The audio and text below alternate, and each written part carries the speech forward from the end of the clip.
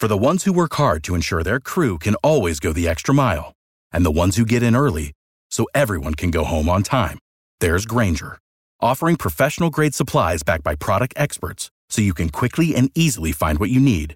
Plus, you can count on access to a committed team ready to go the extra mile for you. Call, click Grainger.com, or just stop by. Grainger, for the ones who get it done. This is your last chance.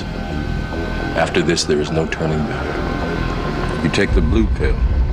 The story ends. You wake up in your bed and believe whatever you want to believe. You take the red pill. You stay in Wonderland. And I show you how deep the rabbit hole goes.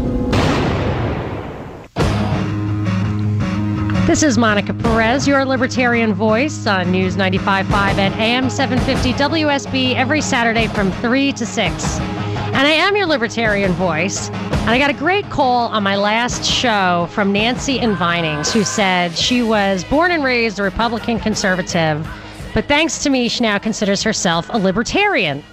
And I was trying to explain to her, and I did not put it very well, but that I actually think that inside a lot of conservatives are libertarians who just don't have all the facts, aren't getting all the facts. And what I mean by that is libertarian versus conservative is libertarian has, conservatives and libertarians agree on fiscal conservatism, small government, whatever. No redistribution of wealth. Then the second leg of the stool is social legislation. The libertarian wants pure civil liberties, and the conservative wants to generally is in favor of cultural legislation, which I personally think is a reaction. I don't think that's the natural state of the traditional conservative. I think that it's a reaction to the secular movement that did hijack the legislation, but that's a topic for another day. The third leg, though, is this idea of a just war. And a lot of conservatives are religious, moral people who recognize the basic fundamental morality of human civilization from the beginning of time, which is, you know, thou shalt not kill. And so when Obama, what we're talking about today is this document that came out from Judicial Watch, released it, but it came from the Defense Intelligence Agency, that the U.S. saw ISIS coming, liked it, gave its root elements safe haven, saw that it could destabilize and even break up Iraq, saw that it could mean an Islamic State in Iraq, and for various reasons was happy about this. Specifically, by name, it says to unseat Assad. Now, so that's our topic for today. But what I'm talking about as far as libertarian versus conservative on how to approach whether we consent to these foreign interventions, conservatives think libertarians are doves, and libertarians think conservatives are hawks, I would say. But the reality is, I think we both have the same moral position, which is thou shalt not kill. And this whole serious saga unfolding demonstrates that, and I'll tell you why. How? Obama first and Kerry tried to get our consent to bomb Damascus with Tomahawk missiles in response to what they said, and I think they were wrong about this, but what they said was that Assad used chemical weapons on his own people, including children, and that he needed to be taken to task for that in the form of Tomahawk missiles to save the children, I guess. But the basic idea, like in Libya, was that it was humanitarian aid. And by coincidence, I read a book called The Unauthorized Biography of Barack Obama, which was published before he was even elected, that said he would carry on the same reshaping the Middle East policies as the neocons, the right, but he would do it under the auspices of humanitarian aid in order to keep the anti-war left placated, keep them quiet. But fundamentally, and this is the difference between the left and the right, not between libertarians and conservatives, humanitarian aid, the gray area that says we can take action to save people we have nothing to do with, we have no covenant with, doesn't hold water because it violates the real fundamental morality, which is thou shalt not kill. You cannot use aggression unless you're being aggressed upon. So they had to, whoever wanted this war, Obama and the people who he reports to, they wanted this war, and they realized the humanitarian excuse was just too flimsy, and they had to introduce an excuse that provided a real physical threat to Americans. So by extension, when you look at radical Islamists, you look at 9/11. Radical Islam is a physical threat to United States citizens, and we have to stop it. And then you layer onto that reports of dubious origin that say ISIS comes up through Mexico and is in the United States. I don't believe those reports. I've never seen any real evidence of that. But the idea that I'm trying to express is that the libertarian and conservative principle is actually the same. I think conservative voters don't buy into this idea of preemptive war. We need to obliterate anyone who might eventually become a threat. I think they recognize the principles of thou shalt not kill. But what we're told from the government and the media is that these people are a direct threat to us. Then you read something like this, which says we give them safe haven, we send them weapons, we promote their existence despite the danger because we have geopolitical aims that serve the military-industrial complex, not the individual, the sovereign citizen of the United States, not our defense of person or property, nothing that has its roots in morality. So I look at the facts as absolutely critical, that you can't, now that they've really proven, I would say, the government and the mainstream media as serving an agenda, propaganda agenda, the facts are the critical difference between peace and war, between morality and immorality, in this case in particular, and perhaps always. But that's why I think conservatives and libertarians aren't as far apart as it seems. It's just where you get your news, I guess. So on that note, I'm going to go to Randy in Sandy Springs, who I think wants to talk about some libertarian issues. Hi, Randy. You're on with Monica. Hey, Monica. Yeah, I've been listening to you and your callers and y'all going back to the 90s and how this all started. Really, go back to the late 1800s. Go back to World War I when all these guys drew all those lines out there in the desert. Watch Lawrence of Arabia, that wonderful movie. It teaches a lot about what happened. And with what you're saying, Monica, John McCain and Obama, they're on the same side.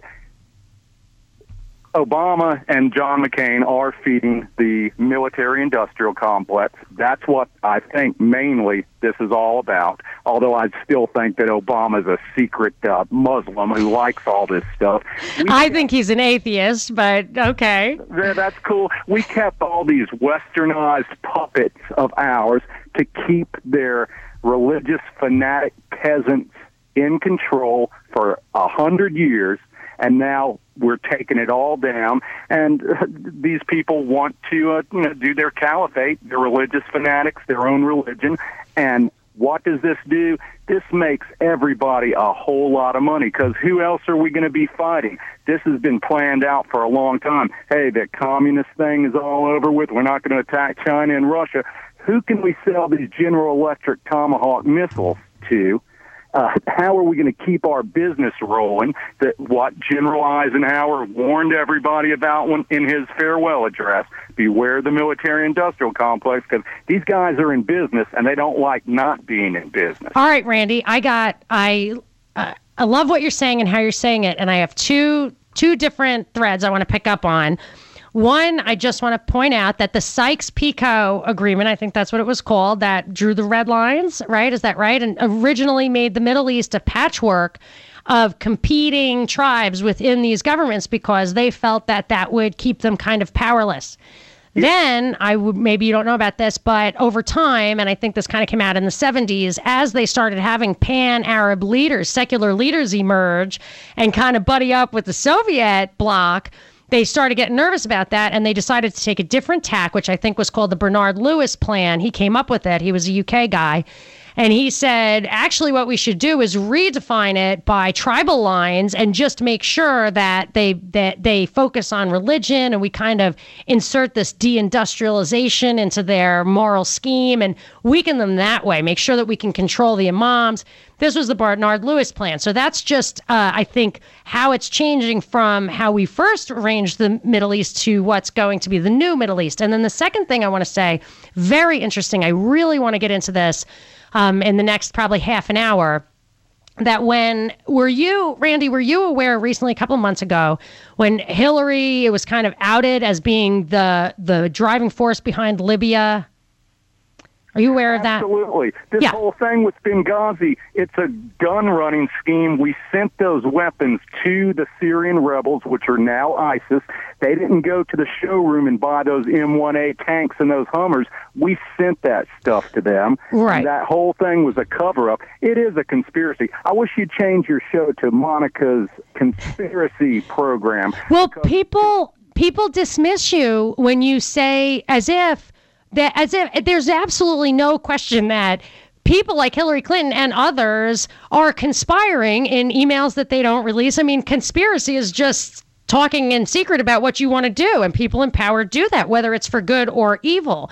But sometimes it doesn't have to be in secret. People are so blind to what's really going on. I think it's as plain as the nose on your face. That's why it's so wild. You know, conservative media, talk shows, nationwide, coast-to-coast talk shows, everybody, including the left and the right, they all despise Rand Paul because he's talking the truth about what this is all about. All right, Randy, I almost never do this, but I'm going to ask you to hang on through the break. Can you do that for me? Hey, that's great. Thanks. All right. I want to get into the Rand Paul question, and I have more to say about Hillary, Libya, and how these new documents add a lot of light to what happened in Benghazi and why, and I think Randy's onto it too.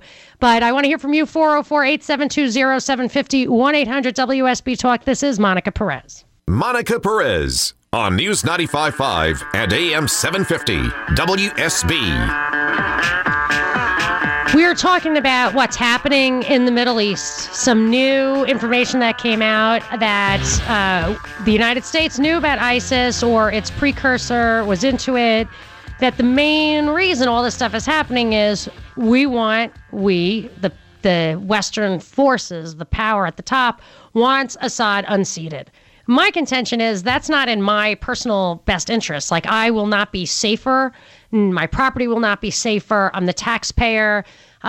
There's no, and morally, they're my agents. I cannot give them the right to take this guy out, to create this problem in Syria, that they're doing it for geopolitical reasons that don't hold water. And actually, as Assad himself said, you know, after me, the deluge, after me, Al-Qaeda spills over into Turkey and Europe.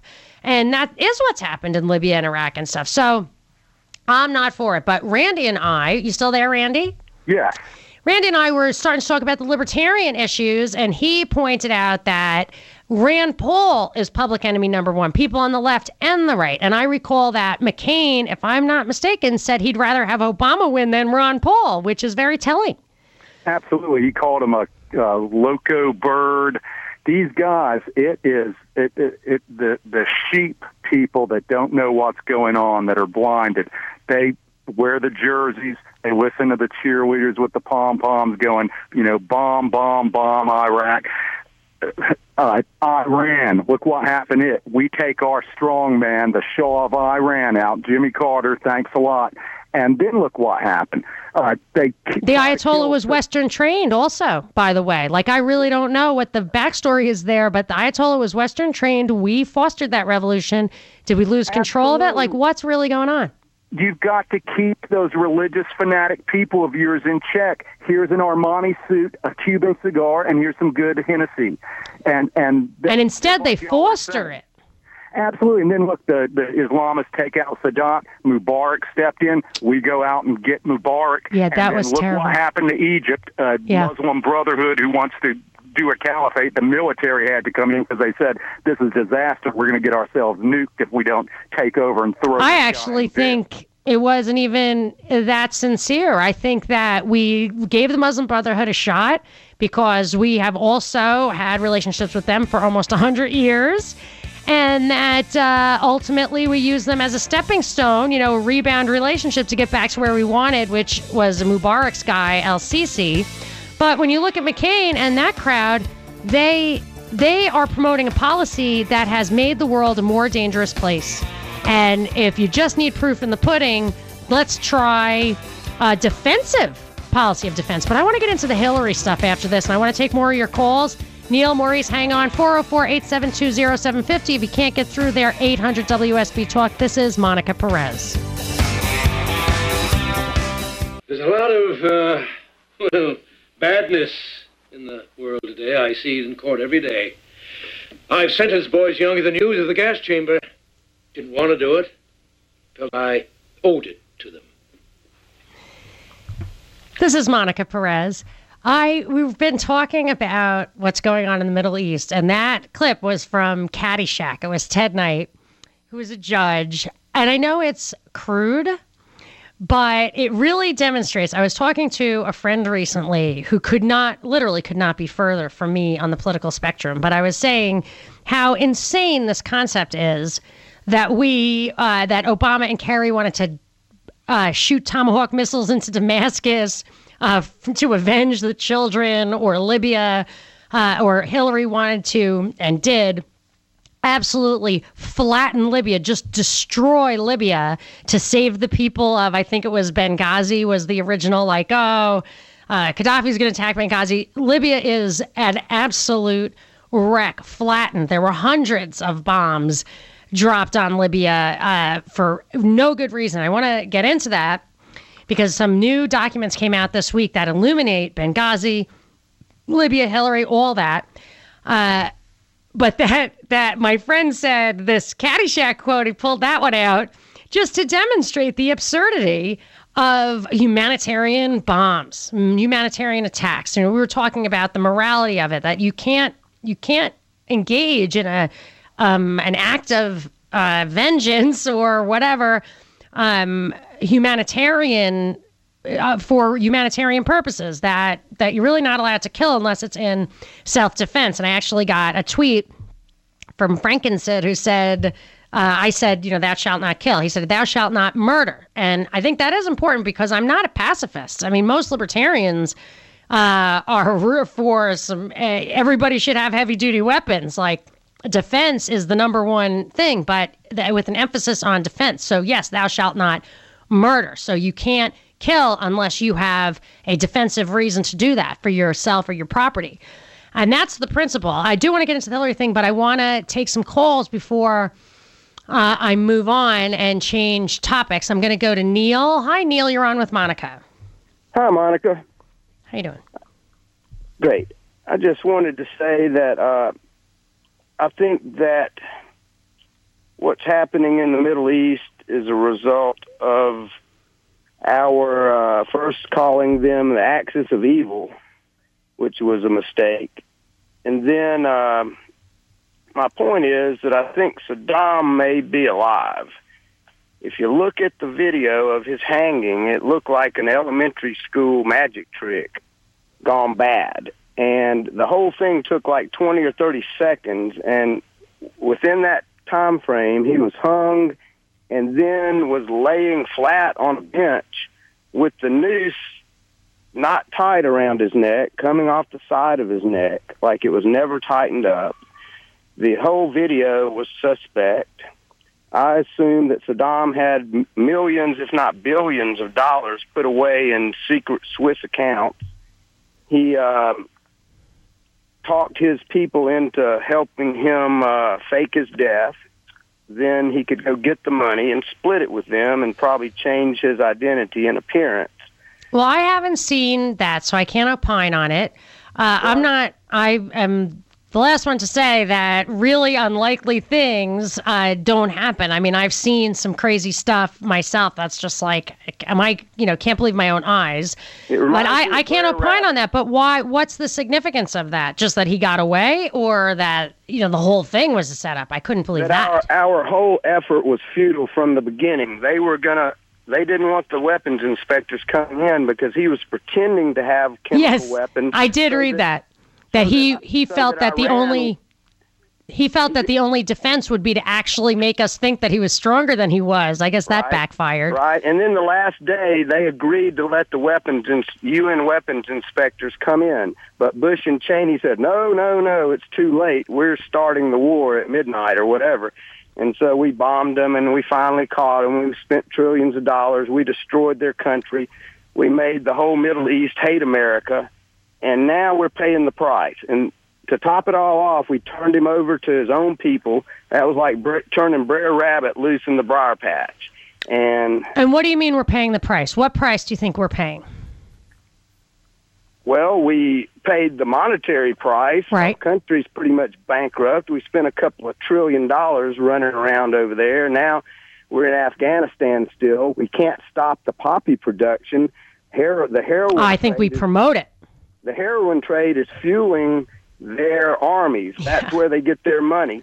And dude, that's a whole nother can of worms. I can't do that, but that's going to come up. That Afghanistan thing is going to come up because the Bergdahl Five are on the loose. And Afghanistan is also part of this new Middle East that I observed when I was doing some research into how they really wanted to restructure it all.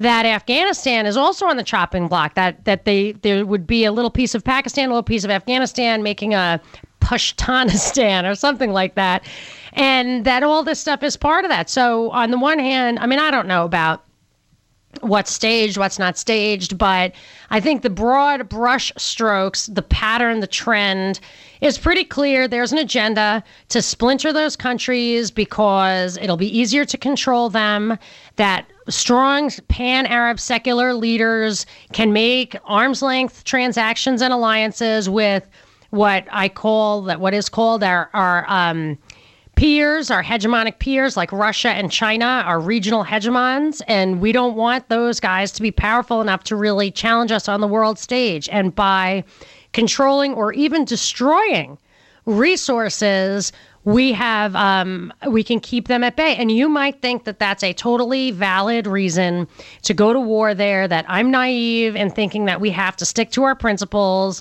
But frankly, at a certain point, creating an unstable system above the law where we say, well, America is an exception to the law of respecting the sovereignty of other nations like Syria, what's to stop China and Russia from claiming the same right? That you really destabilize the system. The rules are there. The law of nations is there for us all to respect. And that if you don't respect them, that's the price you pay. You pay on an unstable system, and then you start losing your rights. You get a surveillance state. You get exorbitant taxes. Your sons go to war, or they die or kill. Both are bad.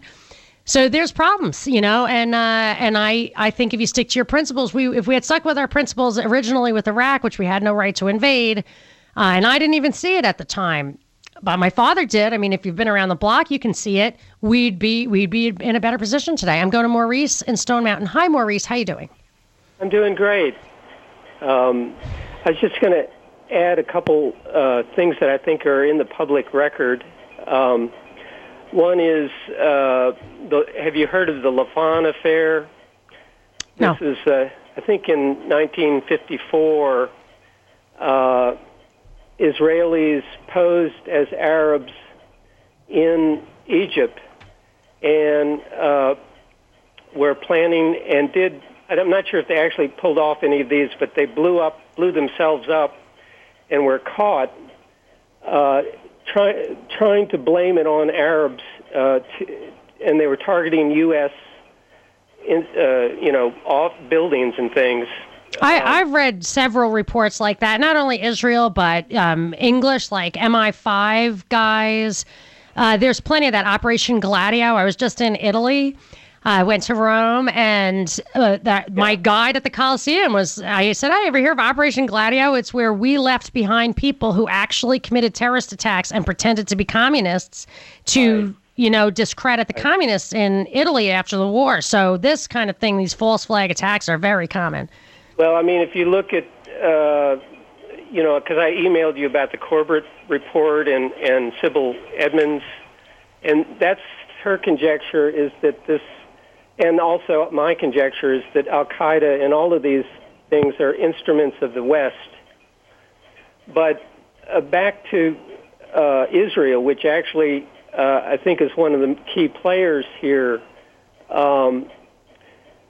also did the USS Liberty, and they're really the beginning of terrorism, predating Gladio, really, because it's 1948 that they began, blowing up various people. Yeah, I would have to look into that a little more. There's a book written by Netanyahu from a long time ago that I'm really eager to read that I think brings out like these tactics they wanted to use going behind the scenes. The Liberty thing, I think John McCain's father was instrumental in kind of keeping that hush-hush because it really looked bad. And, so you got to wonder about that.